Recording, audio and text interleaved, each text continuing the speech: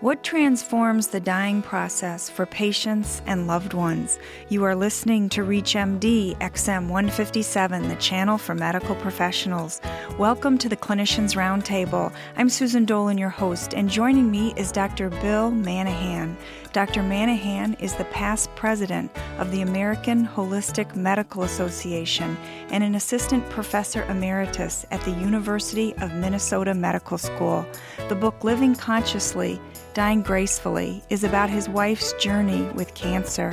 Dr. Manahan, welcome to the Clinicians Roundtable. Thank you, Susan. It's good to be here. Dr. Manahan, you wrote the foreword to this book. Who wrote the book? The book was written by my sister, Nancy Manahan, and her life partner, Becky Bowen. They each have written a couple of other books in the past, so they're experienced authors, and they worked about 2 years on it. How was the title of the book chosen? Living Consciously, Dying Gracefully. So those two words. One thing is that with serious and chronic disease, we feel it's important for people to be conscious of the part that they can play in the treatment of whatever problem they have. So living consciously is being conscious that we as people, as patients, as clients, can have a lot more control and power than we often think we can. I feel we turn way too much power over to the medical system and the physicians. That's consciousness. The second part is dying gracefully, and that involves that death does not have to be something that's feared, but something that we can entertain with grace and dignity.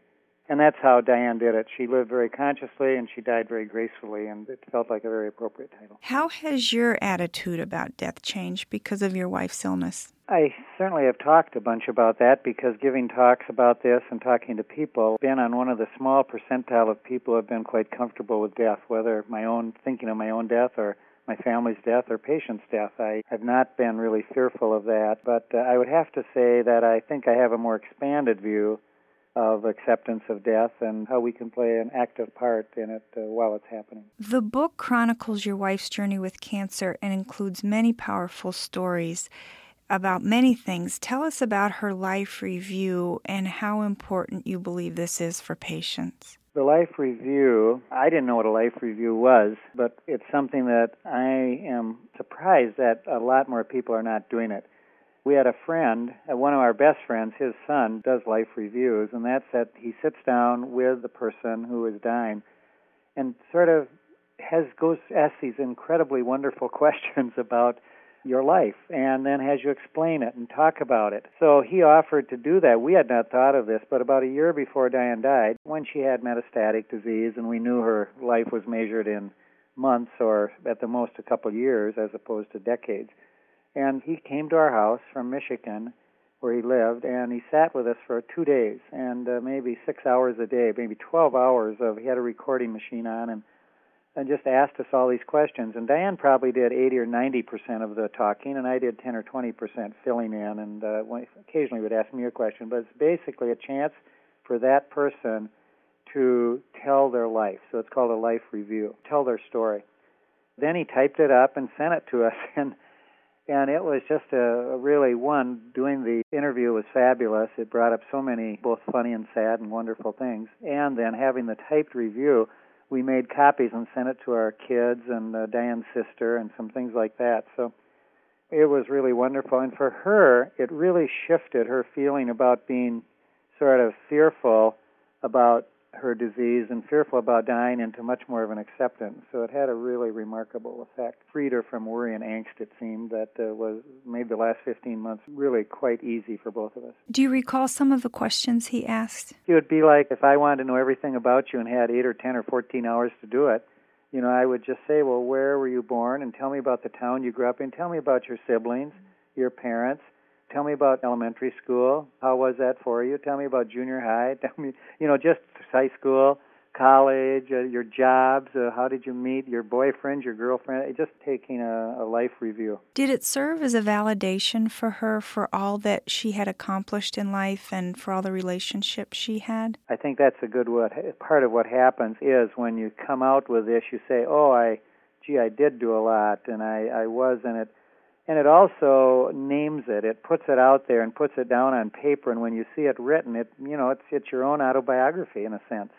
Most of us do a lot more in our lives than we sort of give ourselves credit for. So the other thing it does is it leaves a legacy. Here, I've told my story. over 16 hours or 14 hours, I've told my story, and it releases something in us that there's not much left. If you're just joining us, you're listening to ReachMD XM 157, the channel for medical professionals. I'm Susan Dolan, your host, and with me is Dr. Bill Manahan, discussing the book Living Consciously, Dying Gracefully, a book telling the story of his wife's journey through cancer. Dr. Manahan, what is Crossings that's described in the book? That's caring for our own at death. So it would be similar if I went to the delivery of babies, and analogy would be doing a home care delivery on your own. And Crossings is an organization started by a woman caring for your own at death. It basically is a resource center, and they provide education and inspiration to families so those families can have a better experience in the both dying process, but mainly in the after-death process. And it's whether you use a funeral director or not. They help families. They realize the choices that can bring greater healing. And I know one of the things in the books that we get the most feedback about is there's a whole chapter maybe describing how our family, how 4 or 5 of the kids went with Diane to the crematorium. And the crematorium person was just wonderful, and he said no one had ever come. In all these years he's been doing this, the family never comes. And so he showed them what he does, and then they went out and had something to eat for 3 or 4 hours while the cremation was going on. And then they come back, and he opens the thing and shows them how he takes the ashes out and does all this stuff. And it was an incredible experience for my adult children and their spouses. People really comment on that. It never occurred to anybody to go to the crematorium and follow the body there and bring the ashes back and make this all a sacred ritual. And so that's the kind of things that Crossings can help people just do things differently. In the book, your sister Nancy, one of the authors, describes how grateful she was for her living in process training while she was caring for your wife, Diane. Describe that training. There's something that has been around maybe 30 years. Ann Wilson Schaaf is a psychologist, and she's written many books, The Addictive Organization and Women's Reality, and it's basically living in process. Nancy took her training for a number of years, and it's an approach to just living more fully.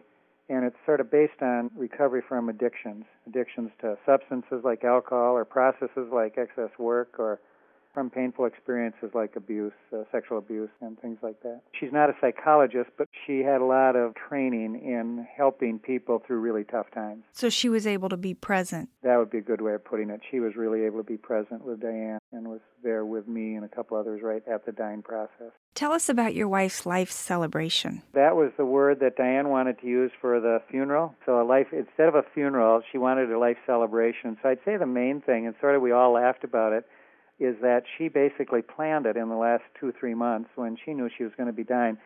She would call people and ask them to come on over to the house and ask them then if they would play something on their violin or if they would sing a song or if they would give a talk or these types of things. And everybody, pretty much said, yeah, they'd be honored to. We had it in a park we walked around for years. Our main walking spot was this beautiful park in the town we lived in southern Minnesota.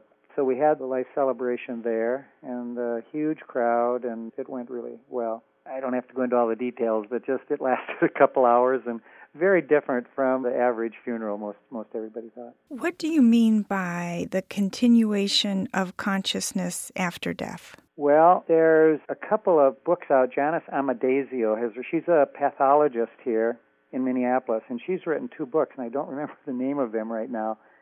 But what she's done is record stories in these books, Janice Amadazio, and it even hit on the New York Times bestseller list, one of them, for a short time. And what she does is talk about experiences that family members have had that go way beyond that somebody just dies and nothing else happens. It's like these people come back to them and they have these incredible experiences. And there's been books on out-of-body experiences with near-death experiences. So what I mean is that we in life are connected and we in death are connected, and that we may just all be in our physical body now, but energetically and spiritually we all are connected whether we're alive or dead. And so that's what I mean by more and more an evolving body of evidence for continuation of consciousness after death. Is Janet Amatuzio described as the compassionate coroner? You got it. Good going. One of her books is Forever Ours, I believe. That's it. Yes. And then she came out with a new one last year. Have you read it? I read Forever Ours, but the other one is Beyond Something. Yes, but you did read that, Forever Ours. Isn't it just fabulous for stories? It is. And that's the way that this book is. It's just people read it and say, well, these stories are just so, they're just something so real about them. And so it touches, I think, something in all of us that connects us to the divine or to the ultimate or to a supreme being. I agree with you. I believe it resonates with all of us, and many of us are uncomfortable talking about those things because that's not normally talked about. Are you comfortable talking about any experiences with Diane in this regard? I really have not had any experiences.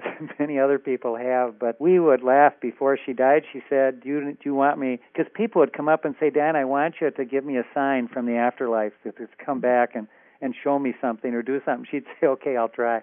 Then she asked me a couple of times, do you want me to do that with you? And I said, it's not necessary. I'm a firm believer in continuation of consciousness and afterlife and past lives. And so I said, no, I really don't need it, so I didn't get anything. I've never had anything. I certainly can connect with her at some sort of a level that it feels good to me, but it's not what would be called anything out of the ordinary. Dr. Manahan, what's your take-home message today? I think the take-home message would be two things. One is we can be active agents if we choose in our medical care with serious disease or even in our dying. We can be in charge, and not our relatives, not our family, not the medical system, not the coroner, but we can figure out where we are, what we want to do.